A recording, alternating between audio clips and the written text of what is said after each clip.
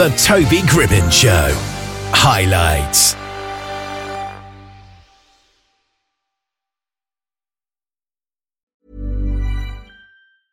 Hey, I'm Ryan Reynolds. Recently, I asked Mint Mobile's legal team if big wireless companies are allowed to raise prices due to inflation. They said yes. And then when I asked if raising prices technically violates those onerous 2-year contracts, they said, "What the f*** are you talking about, you insane Hollywood ass?" So to recap, we're cutting the price of Mint Unlimited from $30 a month to just $15 a month. Give it a try at mintmobile.com/switch. $45 up front for 3 months plus taxes and fees. Promo rate for new customers for limited time. Unlimited more than 40 gigabytes per month. Slows full terms at mintmobile.com. I'm Sandra, and I'm just the professional your small business was looking for. But you didn't hire me because you didn't use LinkedIn Jobs. LinkedIn has professionals you can't find anywhere else, including those who aren't actively looking for a new job, but might be open to the perfect role, like me. In a given month, over 70% of LinkedIn users don't visit other leading job sites. So if you're not looking on LinkedIn, you'll miss out on great candidates like Sandra. Start hiring professionals like a professional. Post your free job on linkedin.com/people today. Oliver Seligman is an author and speaker on mental health. As a meditation teacher with 20 years of experience, he is an expert on the workings of the mind and on guiding people to inner peace. And he's here with us today. How are you doing? I'm very well, thank you, Toby. Very well indeed. Great. Now, you've got a new book out called Befriending Bipolar, A Patient's Perspective. So can you just tell us a little bit about the premise of that book, first of all? Well, the book is based on my experiences with bipolar type 1, which I've had since I was about 17. Yeah. And it's really a story of my journey with it. Initially, really denying that I had it and just sort of getting on with life, which worked quite well for about 10 years. But then the illness started to catch up on me. And it kind of revealed itself to me in much more, I would say, damaging ways. And so the rest of the book is me talking about how I came to terms with that and what helps me and what doesn't. Yeah. And eventually I feel I've come to a place where I've befriended bipolar. And that's the basis for the book. Yeah, that's kind of interesting. Do you feel that you have to befriend your disease in order to tackle it in a way? Well, I think everyone's journey is individual. And I know that a lot of people and organizations talk about fighting certain illnesses. It's very common for people to fight cancer or to fight mental health problems. Yeah. But my experience was that was not the most effective way for me, and that it really wasn't such a good idea to fight something that is such an intrinsic part of me.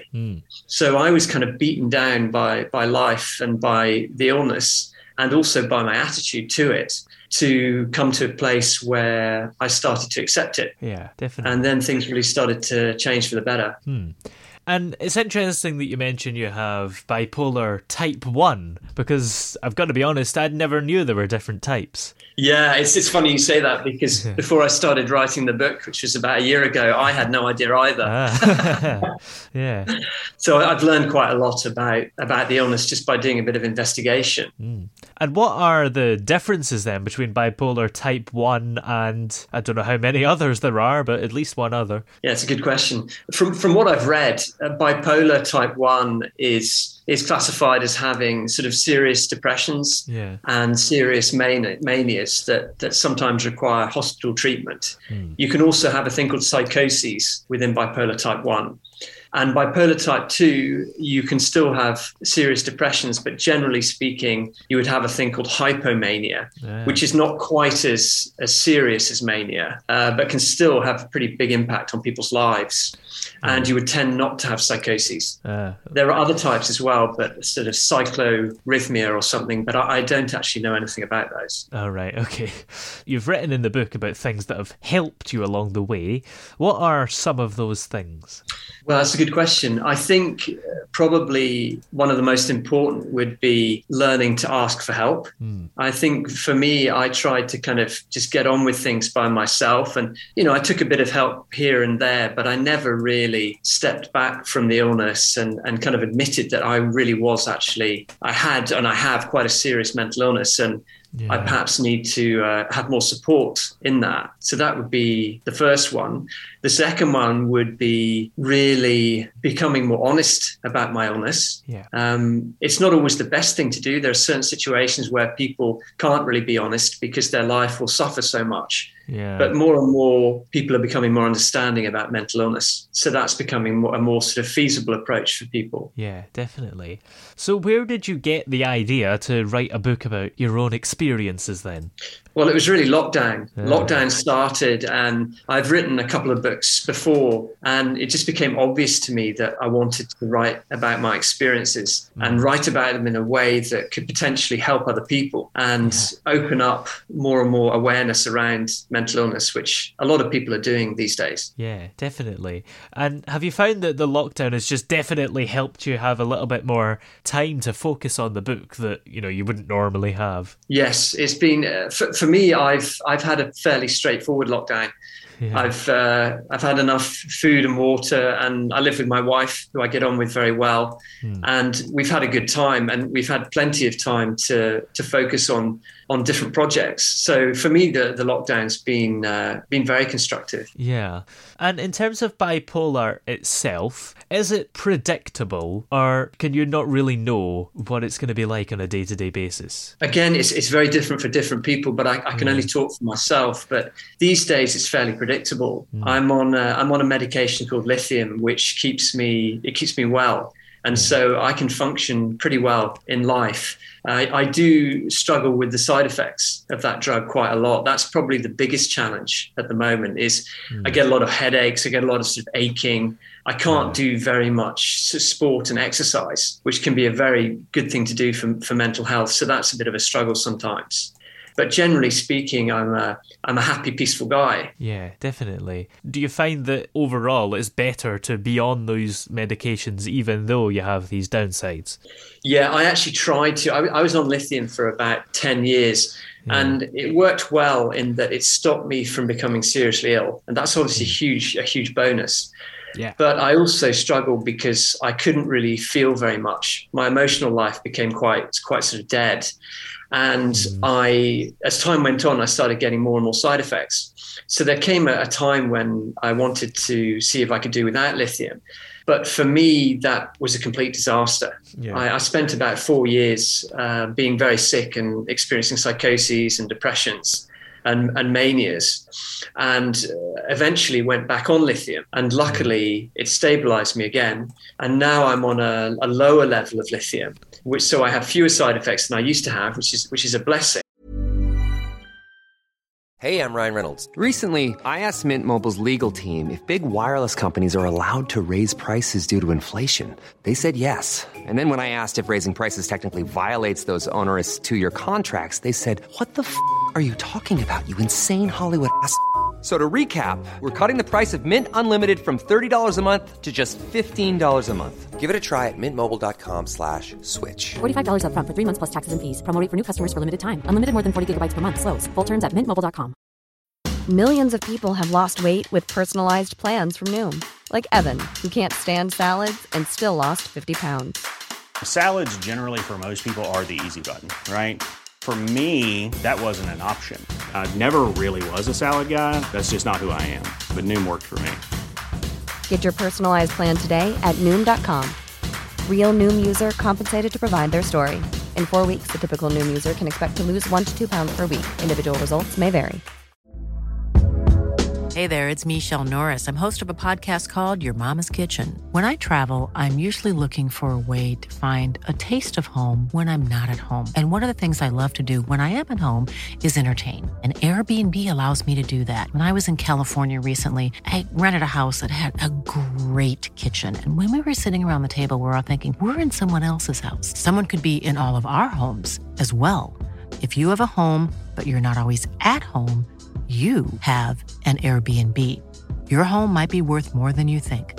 Find out how much at airbnb.com/host. Since 2013, Bombas has donated over 100 million socks, underwear, and T-shirts to those facing homelessness. If we counted those on air, this ad would last over 1,157 days. But if we counted the time it takes to make a donation possible, it would take just a few clicks. Because every time you make a purchase, Bombas donates an item to someone who needs it. Go to bombas.com/ACAST and use code ACAST for 20% off your first purchase. That's bombas.com/ACAST, code ACAST. But I can still prevent the serious parts of the illness. And is bipolar a permanent disease then? I'm told so, yeah. I'm told that as far as the medical community is concerned, once you're diagnosed with that, then you probably have it for life. It is certainly true that some people sort of outgrow it. I think to some degree, I think a lot of people, they get more and more, they get better and better at dealing with it. So they become more and more kind of streetwise and they know themselves more and they set up their life in a way that supports managing their illness better and better. So for a lot of people, it does get better over time, but not for everyone. Yeah, definitely. At the very least, it's long term then. Yeah. So are there any ways other than medication that you find just ease the symptoms? Yeah, I mean, for me, meditation has been very, very helpful. Yeah. A specific meditation, actually called Ascension Meditation, as taught by the Bright Path, has been a big help for me. Not really when I've been ill. When I'm ill, it's not good for me to meditate. But in the long periods when I'm stable, it's helped me to identify a lot of the negativity in my mind and let that go. And it's also helped me to identify this sort of stillness, or what a lot of people would call it the present moment these days, and to become more present. And therefore, naturally, I start to enjoy life more and I worry less, but I'm also more able to spot the early warning signs of an episode coming. So that's a good thing. Yeah, that's a good idea. And I think a lot of people have found that generally during lockdown, just taking one day at a time. Yeah, I think so too. It's interesting with lockdown because, like so many of these big things that happen to us or happen to humanity, sometimes people have to be a bit careful about what they say, because obviously some people have had a really tough lockdown. Yeah. And I don't want to belittle that at all. But I know of a lot of people who have benefited tremendously from lockdown, just from the slowing down, from getting a chance to really look at their life and what's important to them, and from being able to sort of get themselves out of the rat race and into a situation where they can focus more on what they think is important rather than what they feel they have to. Yeah, that's for sure. And a lot of people can definitely relate to that. Yeah. So how long did this book actually take you to write then? It wasn't too long because I had a lot of help. I got a lot of help from my wife, who's a really good editor, and 2 or 3 other friends who are very good, either editors or proofreaders. So it took about a year. Yeah. Well, as we kind of mentioned earlier, the lockdown would have definitely helped. And would it have taken longer without that, do you think? I think so, yeah. I think I would have been quite easily distracted. Yeah, definitely. That's for sure. And has your schedule changed at all during lockdown? Yes, it's changed a lot.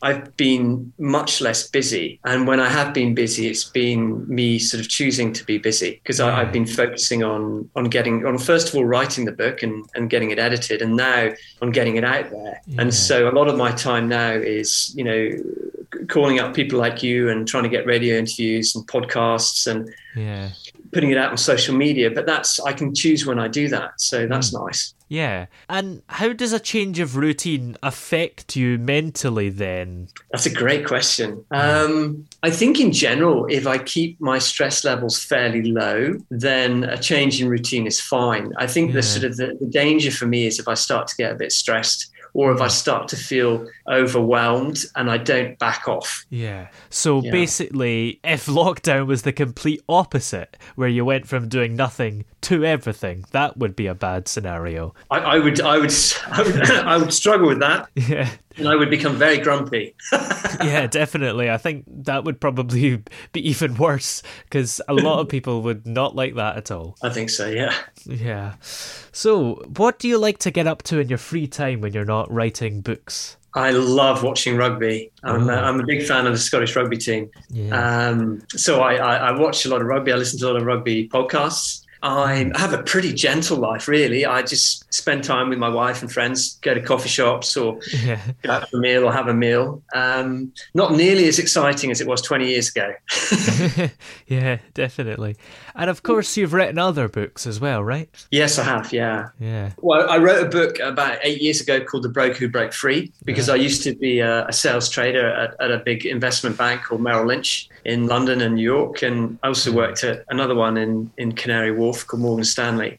And it's my story. I was a young man. I wanted to make as much money as I could, as quickly as I could, because then I thought I could buy a place on the beach in Thailand and be happy. But it didn't quite go to plan, because I got more and more miserable working. And although I was starting to make better and better money, I was getting more and more unhappy. And so eventually I quit, and I had 4, I wouldn't call them near-death experiences. They weren't quite that dramatic, but they were brushes with death. And learned to meditate after that, kind of suddenly realized, gosh, I've got to do something different with my life. Yeah. And then became a monk and spent 20 years traveling the world helping people to find peace. Yeah, that's incredible. And what's it like being a monk? It's really nice. It's really, because it's not a religious monk, so I'm not sort of tied to a belief system. It's a monk who's dedicated my life to finding more peace and happiness and helping other people find that if they're interested. So it's not very evangelical, which is rather nice. Yeah. So if it's not religious, is it kind of like not even the stereotypical image of a monk then? Not really. The part about it that's really monk-like is the fact that I've made this dedication, and it's a serious dedication that I try to honour every day. Yeah. That's really the monk part of it.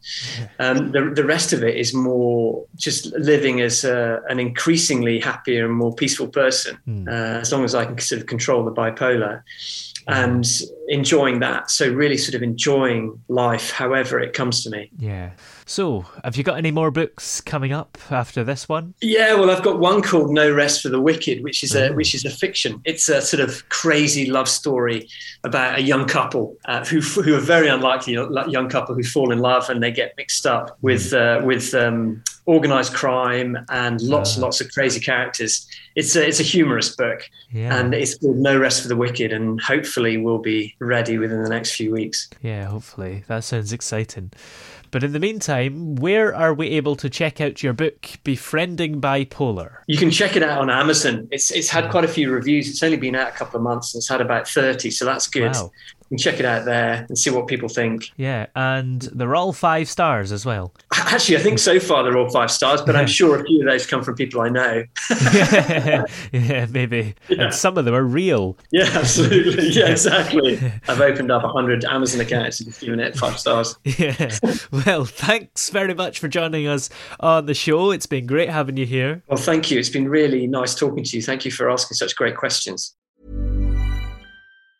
Mom deserves the best, and there's no better place to shop for Mother's Day than Whole Foods Market. They're your destination for unbeatable savings, from premium gifts to show-stopping flowers and irresistible desserts. Start by saving 33% with Prime on all body care and candles. Then get a 15-stem bunch of tulips for just $9.99 each with Prime. Round out Mom's menu with festive rosé, irresistible berry chantilly cake, and more special treats. Come celebrate Mother's Day at Whole Foods Market.